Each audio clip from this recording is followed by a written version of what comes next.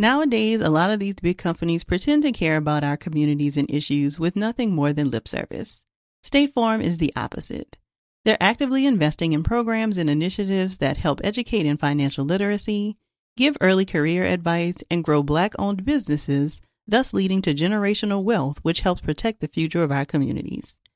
Seeing our communities grow and thrive is something they care deeply about. They want to build a future that we all can be proud of.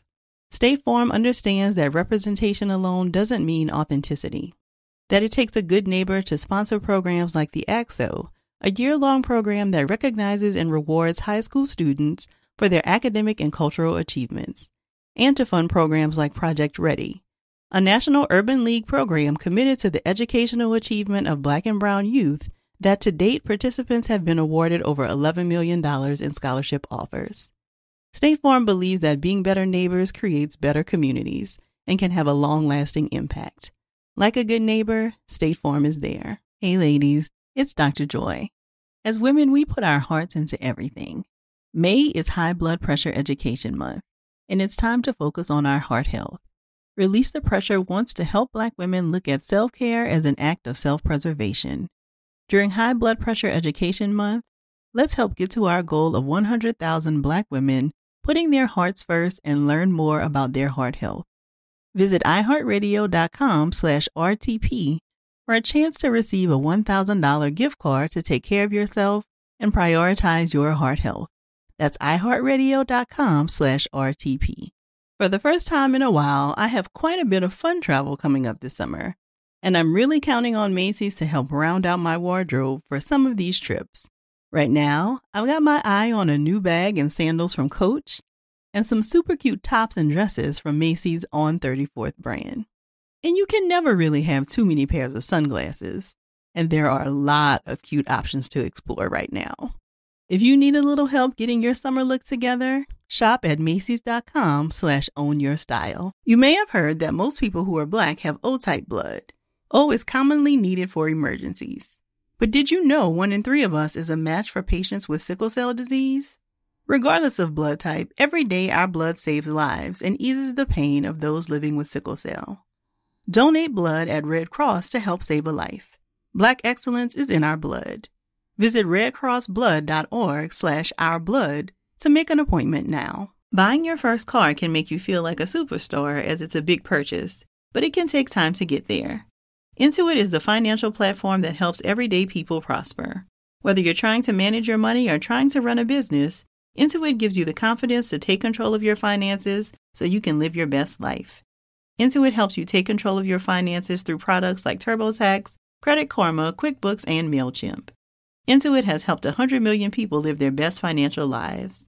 Visit Intuit.com, INTUIT.com to start living yours. Let's get into it.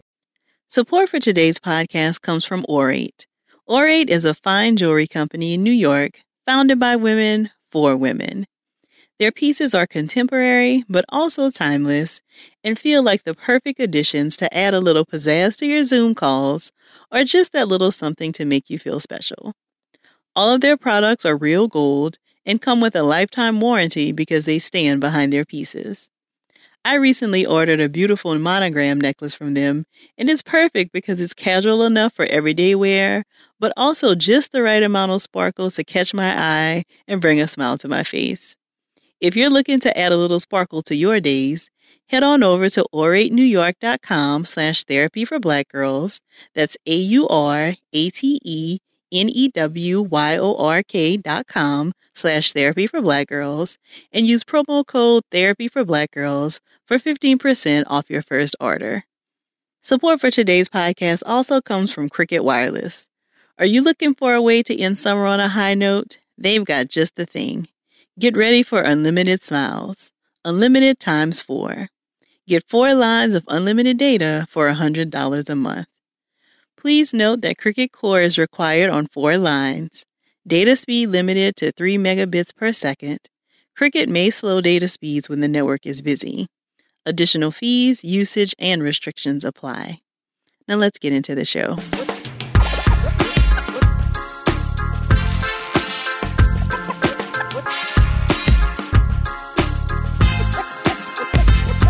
Welcome to the Therapy for Black Girls podcast, a weekly conversation about mental health, personal development, and all the small decisions we can make to become the best possible versions of ourselves. I'm your host, Dr. Joy Harden Bradford, a licensed psychologist in Atlanta, Georgia. For more information or to find a therapist in your area, visit our website at therapyforblackgirls.com. While I hope you love listening to and learning from the podcast, it is not meant to be a substitute for a relationship with a licensed mental health professional.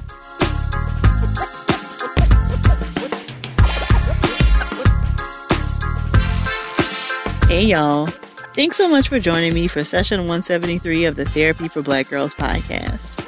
Last week, we talked about some of the incredible benefits we experience from being connected to nature, and you heard a little about how this connection has often been damaged in our community for lots of different reasons. So today, we'll be chatting more about that, the ways the Black community has been disconnected from nature and the impact it has. For this conversation, I was joined by J. Phoenix Smith, MSW, who is a certified ecotherapist, initiated elder in the Afro-Cuban Lukumi Orisha tradition, and a public health leader in Oakland, California. She has been practicing and teaching ecotherapy since 2011 and has been featured in The Atlantic magazine and other publications.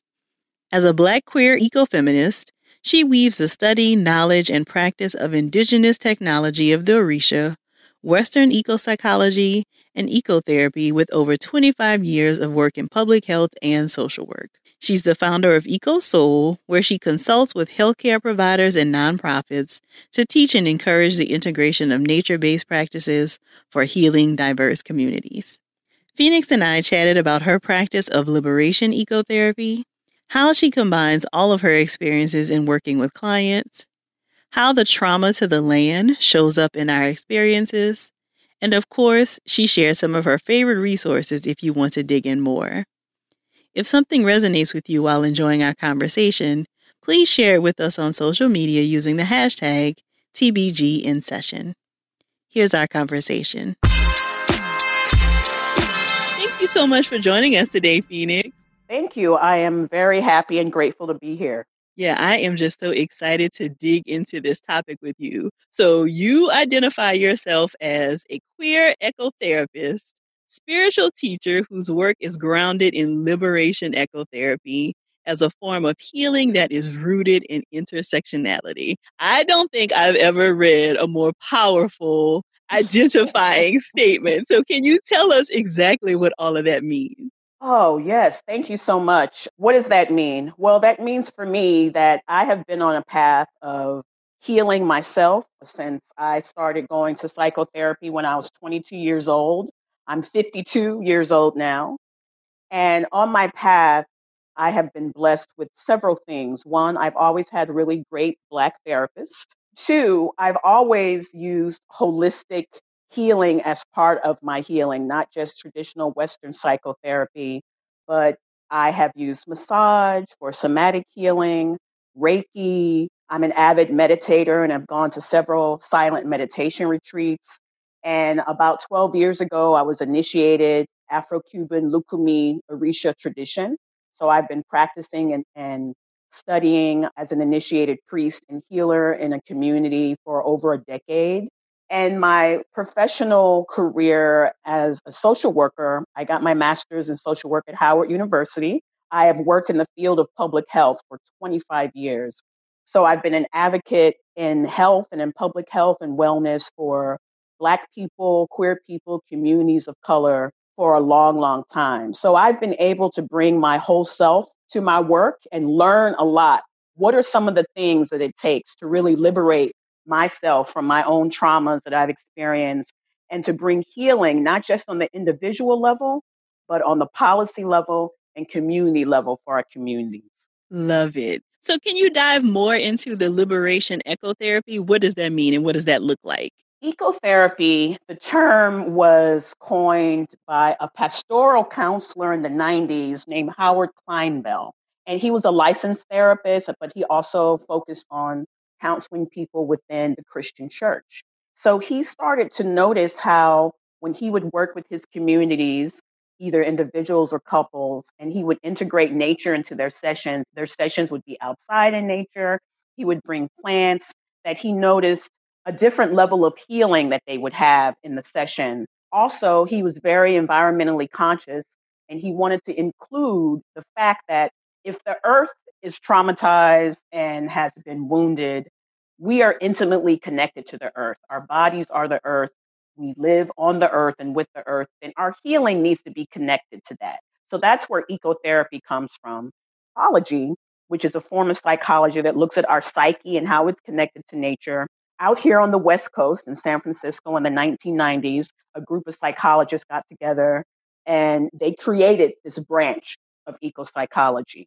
However, for me, what I have found, I'm one of the few Black ecotherapists in the country, is that a lot of the theory and practice of ecopsychology, although it's very rooted in connecting with nature and environmentalism, it was sorely lacking the intersectional lens of racial justice and social justice. And I think that was mainly because the people that were bringing forth this type of healing were of European ancestry. And so for me, liberation is that if Black people are not valued, if Black people and Indigenous people do not have social justice and healing and racial justice, then there's no way that we can ever get to a point of having environmental justice and healing with nature, or that the earth can be healed. Is that our healing is intimately tied to the healing of the earth. And as people of the earth, Black people and Indigenous people, we have strong ancestral connections to the land that have been severed, that have been traumatized, and that we must talk about this healing and frame it not just around connecting to the earth so that we feel better or that we push forth environmentalism, but that healing of the people and nature and plants and the water, it's all connected for our liberation. Because we're living in an age right now of extreme climate change. We can have all the therapy we want in the world, all the healing modalities. If we are not connecting that to the liberation of people and the liberation of the earth, then we're really just not going to get to a place of wholeness. So that's why I came up with the term liberation ecotherapy, and that it should be rooted also in racial justice and social justice for people all over the world. Okay, Phoenix. So you tell me if I'm off base with this, but from what you're saying, it sounds like, and of course we know that we are connected to the earth. There is continuing spikes in racism, continuing increases in racial injustice. And we also see that there continue to be all these natural disasters, right? And all of the ways in which it feels like every week there's a new phenomenon. We hear about like murder hornets and we know about what's happening with the ice caps and those kinds of things. So is it a fair connection to talk about the ways in which Black Indigenous people have been mistreated and that is showing up in nature? It is fair to say that. And many leading eco-psychologists, psychologists, ecotherapists, we speak of that all the time, that what happens to the earth is happening to our bodies. I mean, we can look at the issue of Flint. They still don't have clean water. Yes. They still don't have clean water. Like, for example, I live in Oakland and I want to acknowledge the Native community whose land I live on. I live here on the land of the Ohlone people from Oakland and also the Coast Miwok people of the Bay Area. I think it's important to acknowledge the indigenous people whose land that we live on now. And I have to say, I'm a transplant to California. I grew up in Texas, San Antonio, Texas, and then I went to graduate school in DC at Howard University, and I've lived here for 20 years. But prior to that, I didn't really have a consciousness around indigenous people as far as really acknowledging them in my life around whose land I lived on, nor did I really have a consciousness around environmentalism. I did not grow up camping or hiking or fishing or anything like that. This came to me later as an adult. And so I say that it's important to acknowledge whose land we're on, because today in Oakland, the Ohlone people, the Miwok people, they also suffer from some of the greatest rates of health issues, chronic health issues, of poverty, of police violence. And this is directly connected to the genocide that took place and is still taking place in many cases to their communities all over North America.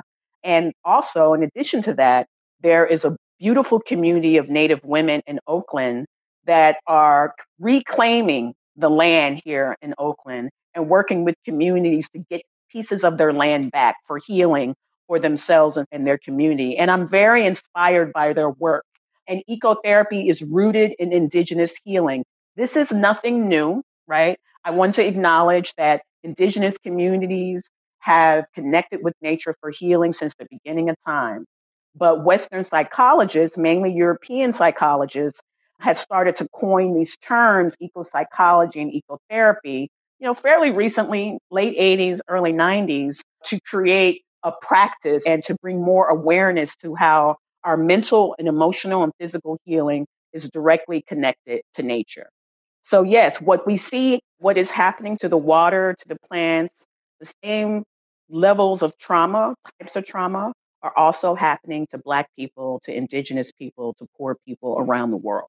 So we need to begin to think about not just politically, but our healing of tying those together.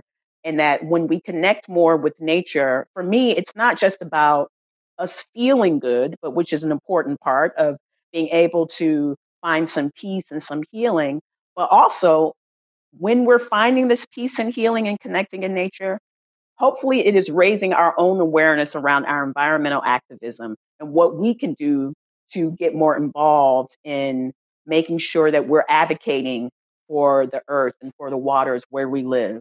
Got it. And so I'm curious to hear from you, Phoenix, if you think that that is a part of why so many of us have turned to plants right now, right? So we know that we are living through one of the most traumatic, if not the most traumatic experience in many of our lives. And we see an abundance of people talking about plants. So it feels like there is some connection in trying to kind of reconnect with nature in that way. There's definitely a connection. And I actually find with younger people in their 30s and 20s, they're wide open for this kind of healing. All over social media, we have Black Girls with Gardens. Mm-hmm. During this shelter in place time, the number of people that are buying garden equipment and plants has increased 50, 60% during shelter in place. Because now we're at home, we can't really go anywhere. What can we do though? We can connect with nature. Plants in our home, and being outside when we're wearing masks and socially distancing is safer for our health, right, than being indoors. So now we have a huge consciousness raising of people really understanding more and wanting to connect more with plants.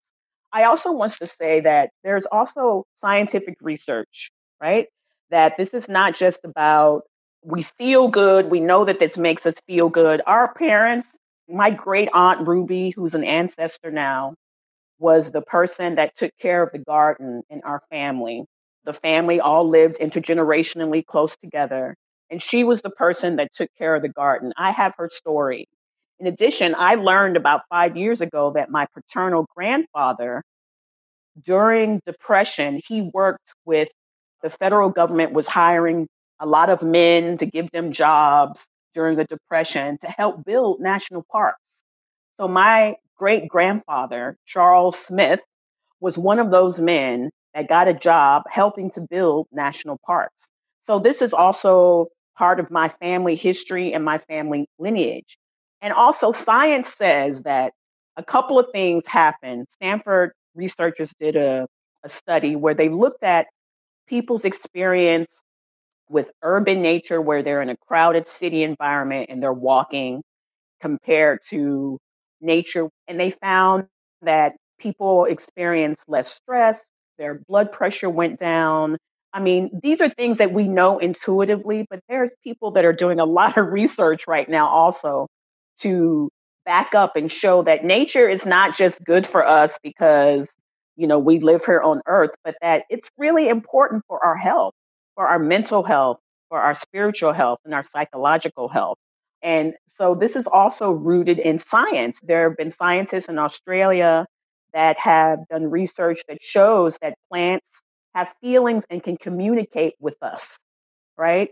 And so plants are not just sort of something that we take care with, they're living beings that we can build relationship with.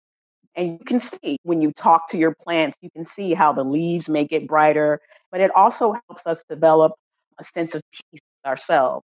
I also want to people who have experienced trauma, many of us have experienced trauma, have found that sometimes it's very hard to connect relationally with humans, right? They're still living in the fight or flight mode, or they get frozen from their trauma, that sometimes it's easier for them to relate to the natural world, to a particular place in nature, to specific plants. And I want to bring in animals as well, because animal healing is part of ecotherapy, animal assisted therapy. We see some people that are in prison, they have worked with dogs and have been able to experience healing working with dogs. Equine therapy is where you work with horses, and horses are very emotional animals and can really help people that have suffered intense trauma to learn how to trust again and to learn how to access their emotions and their feelings. It has many, many benefits of connecting with nature. And it's not just one thing. It's not just working with plants. It can also be working with animals. It could also be doing nature based therapies and nature based activities. There's a variety of ways that connecting with nature really helps our mental and spiritual health. As you were talking, Phoenix, about like working with dogs and working with horses, I am also reminded how many Black people specifically often have traumatic experiences with dogs, and how many of us even have access to horses. So it also feels like there's some history there of like the things that would be healing for us not actually having access to. Most definitely. Access is a huge issue. Yeah. There was a study that came out recently that talked about how people of color, Black and brown people, we have less access to green spaces, Mm-hmm. right? We have less access to beautiful green spaces. Our neighborhoods, we tend to live in neighborhoods that have higher levels of environmental toxins. The percentage of Black and brown people that visit national parks is very low, although there are many groups now that are working to bring more awareness to the Black community around going to national parks. There's Outdoor Afro, there's Latino Outdoors, there's many groups that are really helping to open up that space, but still the percentage is very low. So access is a huge issue. But what I say is nature is not just going to a national park. Nature is working with plants. If you have plants in your apartment, growing your own food. You can grow food in your own apartment. Nature is also connecting in if you have access to animals for healing, right? Nature is also being outside, connecting with people. It looks many different ways, but access is a huge issue, which why it's also a social justice issue.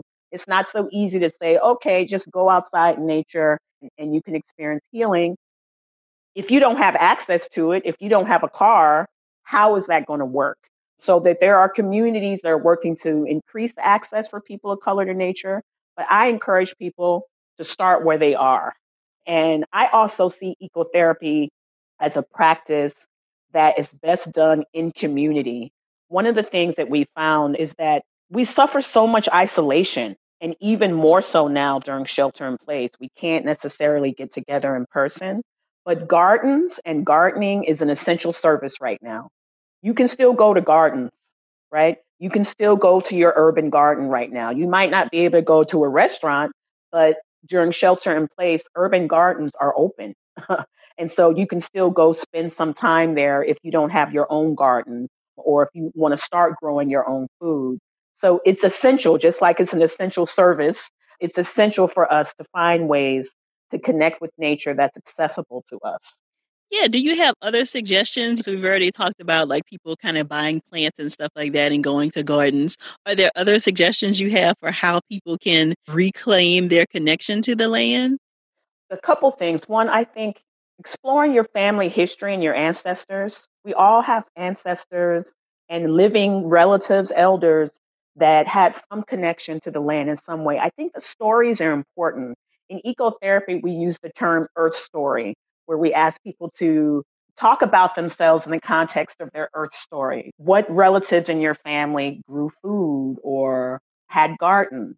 So that's one way to just start to open up your own mind, body, and spirit to your own history that lives within you around connecting to nature. I would also recommend looking online for outdoor nature groups. There are so many more outdoor nature groups for Black people, for Black women, for Latino people, for queer people that you can find online that are still doing hikes out in nature. They're socially distanced and people are wearing masks. I also suggest, because we're inside a lot, as I mentioned on social media, on IG, there are so many Black women plant groups. Connect with sisters, connect with the brothers online, and you will get lots of suggestions on how to begin. Also, I suggest connecting where you are and finding out where are there places near you that you haven't explored that perhaps you can go take a walk or sit by the river or sit by the water. Like, really explore where you live and start looking at where are places that maybe you have never even thought about that you could go and begin taking a walk every day. So there are many different ways that are via the internet, social, where you can connect with other people and get ideas, becoming more intimate with the place where you live and doing that research to find out where are those places where perhaps you could go fish or you could go park, hike, or you could just sit in the park.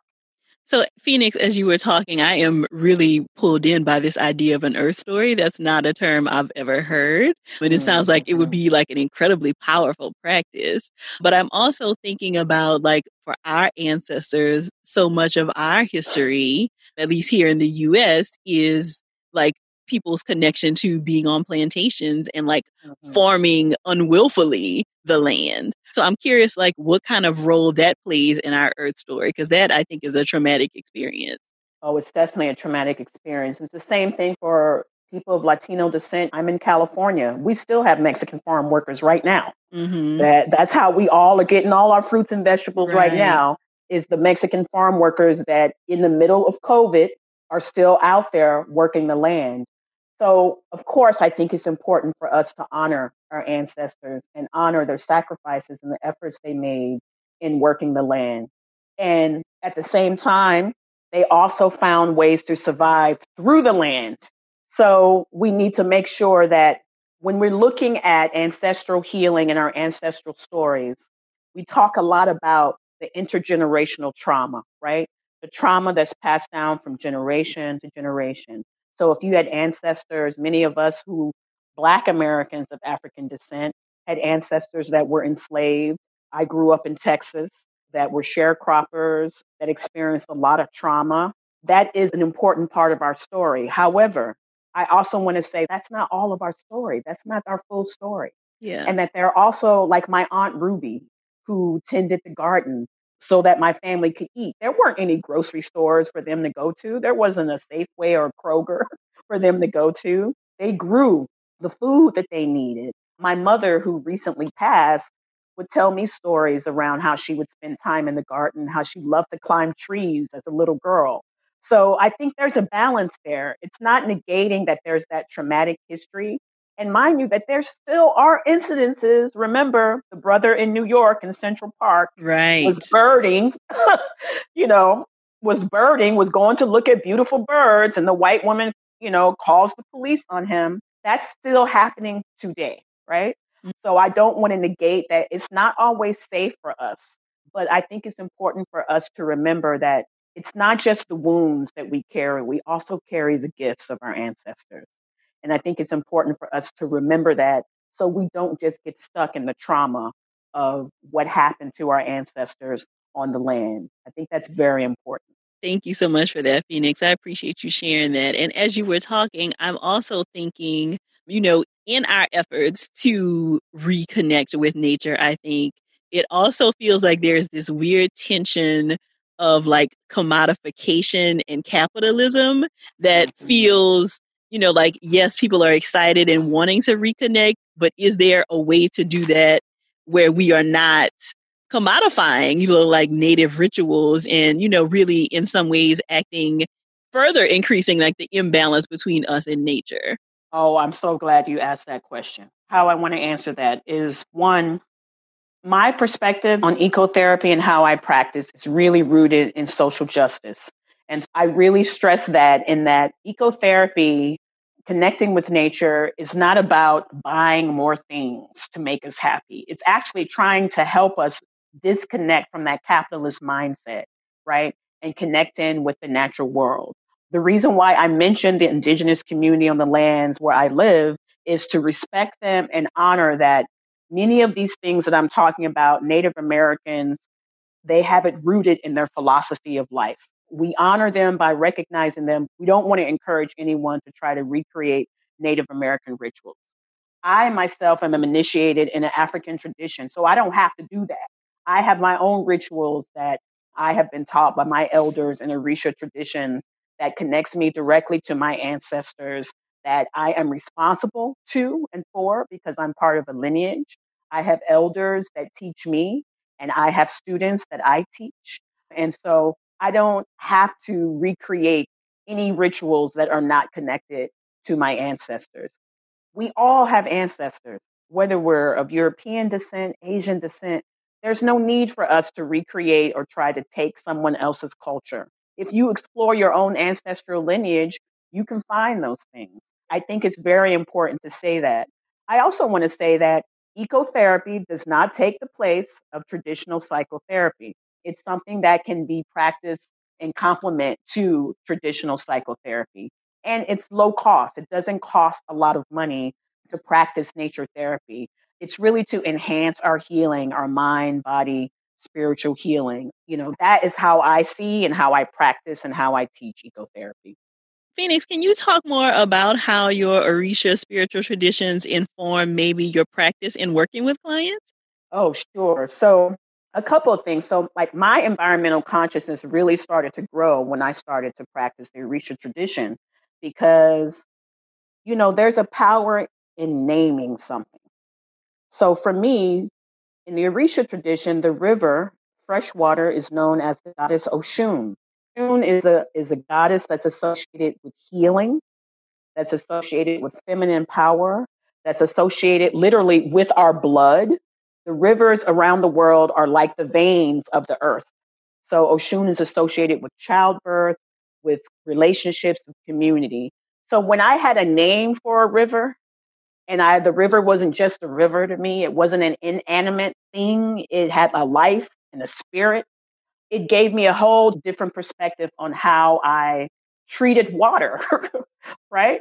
So for me, my spiritual tradition has given me names for places in nature. The ocean is identified with the Orisha Yemaya, who's the Orisha of family and of children and of childbirth and many other things. The mountains are associated with the Orisha Obatala, who's associated with good character and strength and having integrity in life. So my whole way of looking at the world and looking at how I am connected to nature changed when I began to practice this spiritual tradition because now for me, the river is Oshun. I love Oshun. So I want to make sure that I don't throw trash in Oshun. I want to make sure that I'm aware of where even my fresh water comes from. I know it doesn't just come from the tap when I turn it on here in my house. I'm more aware of the sacredness of water and the sacredness of the earth because I am also part of that as well. That's one of the main ways that my spiritual tradition has enhanced my ability to connect with nature because it's part of who I am. There is no disconnect from me. I go and talk to the water, I sit by the water, and I commune with the water and I find healing. And in Christianity, right, we have so many spirituals wade in the water. So it wasn't something that was too foreign for me. I was able to easily connect in with it once I had more of a framework and a context for what water really means and is in my life. How do you share these kinds of things in practice? Like with Mm. clients who might come to you, are you introducing them to these concepts? Like, what does that look like? One thing about me is that I have a background in public health and I've worked in public health for 25 years. So I come from that perspective. When I teach and I do presentations or workshops, and I teach a lot of therapists because a lot of therapists are interested in, okay, how does this work? How can I do this? I first come sort of with evidence based research, and there's a lot out there now showing how deepening our connection to nature is good for our health in many different ways. So I come from a public health perspective, right? And then when I talk about eco spirituality, I will not only bring up Native American spirituality, but I share, people know in my life, in my public health work, my ecotherapy work, that I'm also an initiated priest. So I share basic concepts of Orisha tradition, not to get people, we don't proselytize an Orisha tradition. It's not to get people to practice, but to just show people, hey, there's a framework here that Black and people of color from all over the world have been practice this tradition that is something that you can learn. Even if you don't want to practice the tradition, anybody can go to the river and pray to Oshun, and it might help them have a deeper connection. But I really come from a public health perspective. That's where I start when I talk about ecotherapy and what ecotherapy is, so that people can have the basic framework of what this field is before I move into eco spirituality and the Orisha. Okay, so a lot of your work is more in terms of training therapists how to then do some of this work with their clients. Right, right. Yeah. So I do a lot of training with therapists, but also people that are not licensed therapists, but people that work with youth, a lot of youth Mm-hmm. workers, coaches, people that may have already been doing some kind of nature work, but they didn't call it ecotherapy. And so they're interested in how this can work for their practice and work with their community. When I work with individuals one on one, most of the time they come to me for spiritual healing. So they come to me as they know that I'm an Orisha priest. And I also am a part of a healing collective here in Oakland called the Healing Clinic Collective.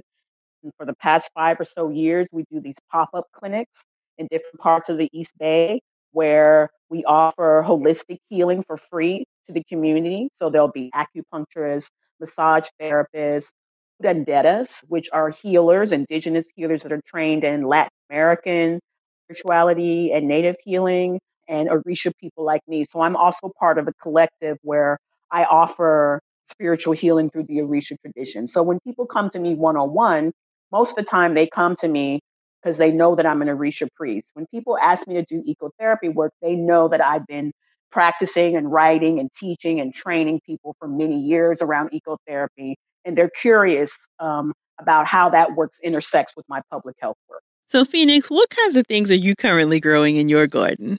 It's interesting you say that. I'm actually working with a local organization that I love, and I want to put a plug out to them. They're here in Oakland called Planting Justice, and they hire people that are coming out of incarceration, and they teach them permaculture and landscaping skills.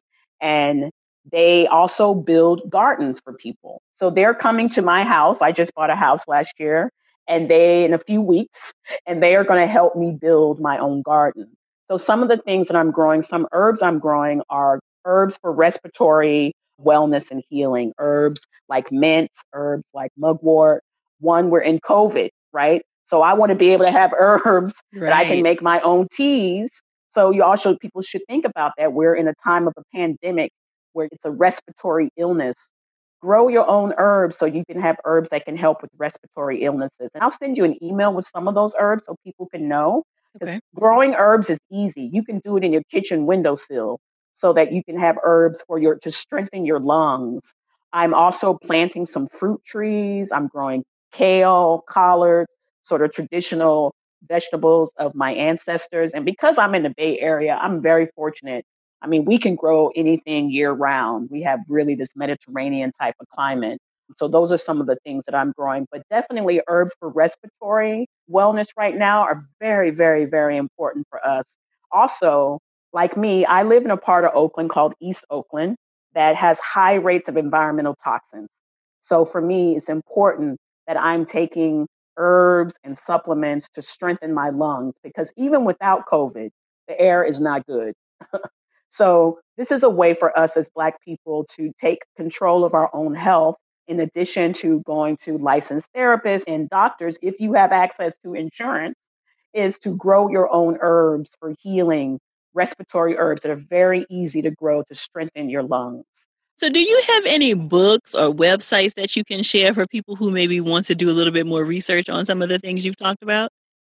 Sure, a couple of things too is, I'm on a mission to get more Black ecotherapists. It should not just be me and two other people. This field is growing tremendously. Nature and Health from 10 years ago to today, you will see so many articles where doctors are prescribing PARP prescriptions. So it's an opportunity for more Black people to get involved in ecotherapy. But what that means, though, Dr. Joy, is that there are not a lot of resources written by and for us. So one of the things that I am doing is I'm creating a training program for people who want to become ecotherapists. Right now, we don't have a standard of practice. Some people are licensed psychotherapists and they just add ecotherapy to their practice, but you don't have to be a licensed psychotherapist, but you do need some training. So I'm going to be creating an ecotherapy certification training where people will have some training so that they can become ecotherapists and create ecotherapy projects in their community. And I'll share that with you in the class notes. A couple of books that I want to recommend. There's one book called The Healing Wisdom of Africa by Malidoma Somé, who is a healer and a shaman and a priest from Burkina Faso in West Africa. It's one of the most beautiful books I've ever read, where he connects in how in his tribe and his community, how healing is intimately connected to nature and using the different elements in nature. There's the seminal text on ecotherapy that was actually written by one of my mentors called The Intro to Ecotherapy, Healing with Nature in Mind.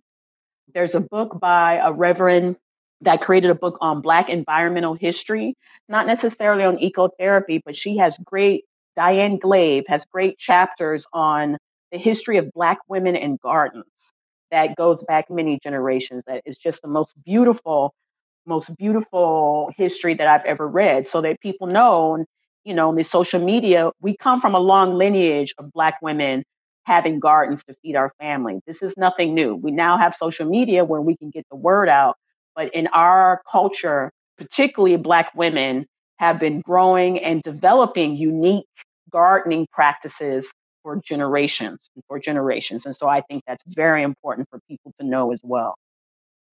Those all sound very interesting. Thank you so much for sharing that. And where can people find you? How can people stay connected with you if they'd like to, get in contact or stay connected on social media? So they can email me, at my email address. I also have a Facebook page on EcoSoul, Ecotherapy for Help.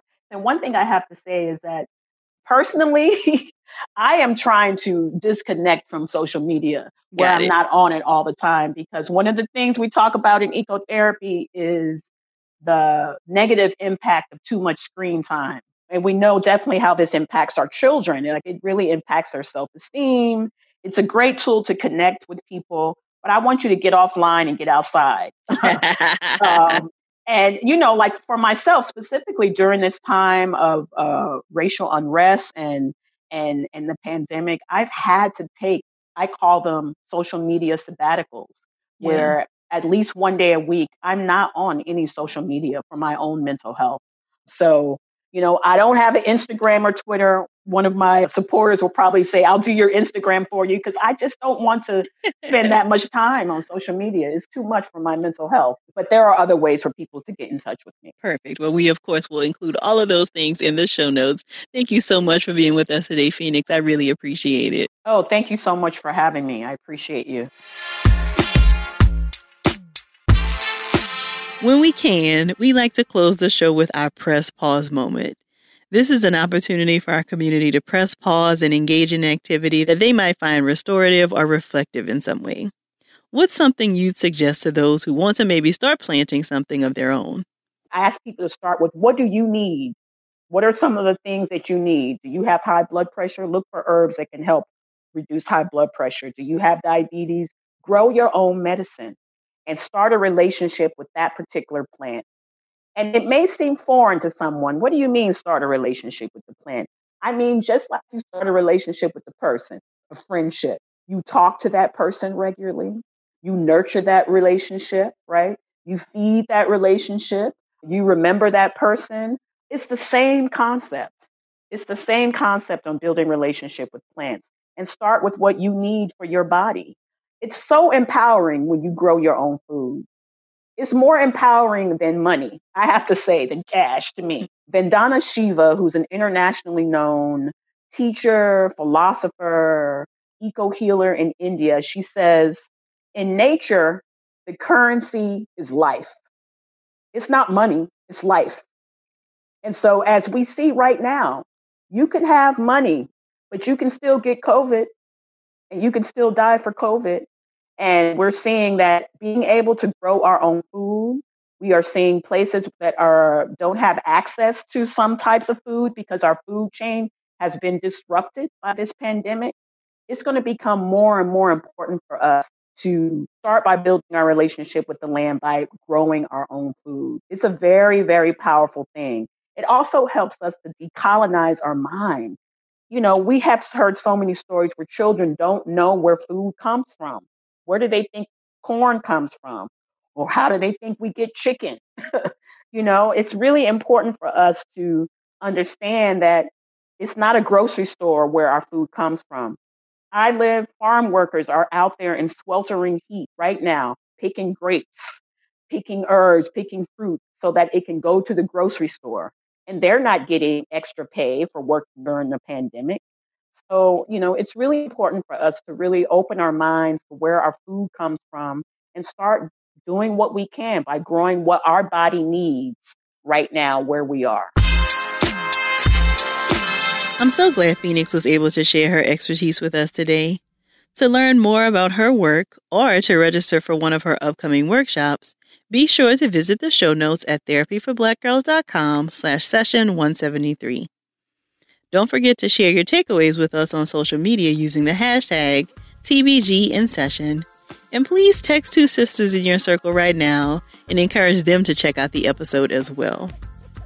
If you're looking for a therapist in your area, be sure to check out our therapist directory at therapyforblackgirls.com/directory. And if you want to continue digging into this topic and connect with some other sisters in your area, come on over and join us in the Yellow Couch Collective, where we take a deeper dive into the topics from the podcast and just about everything else. You can join us at therapyforblackgirls.com/YCC. Don't forget that if you're looking for a way to end summer on a high note, Cricket Wireless has got just the thing.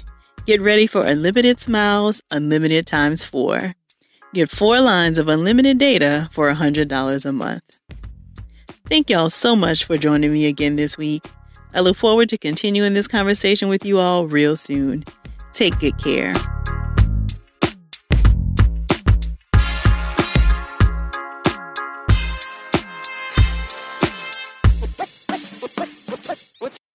Hey ladies, it's Dr. Joy. As women, we put our hearts into everything. May is High Blood Pressure Education Month, and it's time to focus on our heart health. Release the Pressure wants to help Black women look at self-care as an act of self-preservation. During High Blood Pressure Education Month, let's help get to our goal of 100,000 Black women putting their hearts first and learn more about their heart health. Visit iHeartRadio.com/RTP for a chance to receive a $1,000 gift card to take care of yourself and prioritize your heart health. That's iHeartRadio.com/RTP.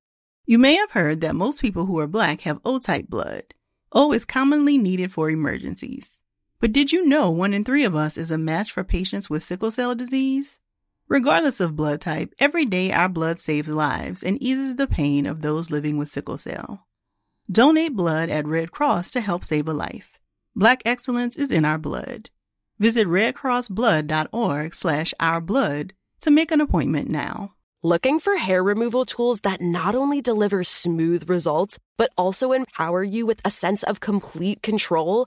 Enter Conair Girl Bomb, your secret weapons for smooth, sleek results, made just for women. From the ultimate Girl Bomb grip and professional-grade blades, you don't have to compromise and settle for less. Conair Girl Bomb equips you with the precision and power previously reserved for men's grooming tools. So take your hair removal routine to the next level with Conair Girl Bomb. Available at ConairGirlBomb.com or a retailer near you. From BBC Radio 4, Britain's biggest paranormal podcast is going on a road trip. I thought in that moment, oh my God, we've summoned something from this board. This is Uncanny USA. He says, somebody's in the house, and I screamed. Listen to Uncanny USA wherever you get your BBC podcasts, if you dare.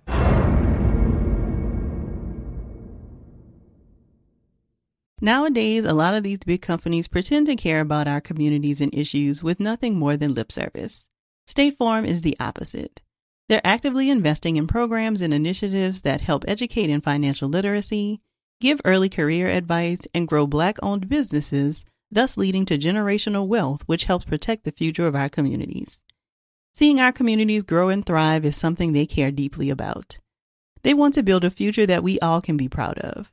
State Farm understands that representation alone doesn't mean authenticity, that it takes a good neighbor to sponsor programs like the ACT-SO, a year-long program that recognizes and rewards high school students for their academic and cultural achievements, and to fund programs like Project Ready, a national urban league program committed to the educational achievement of Black and Brown youth that to date participants have been awarded over $11 million in scholarship offers.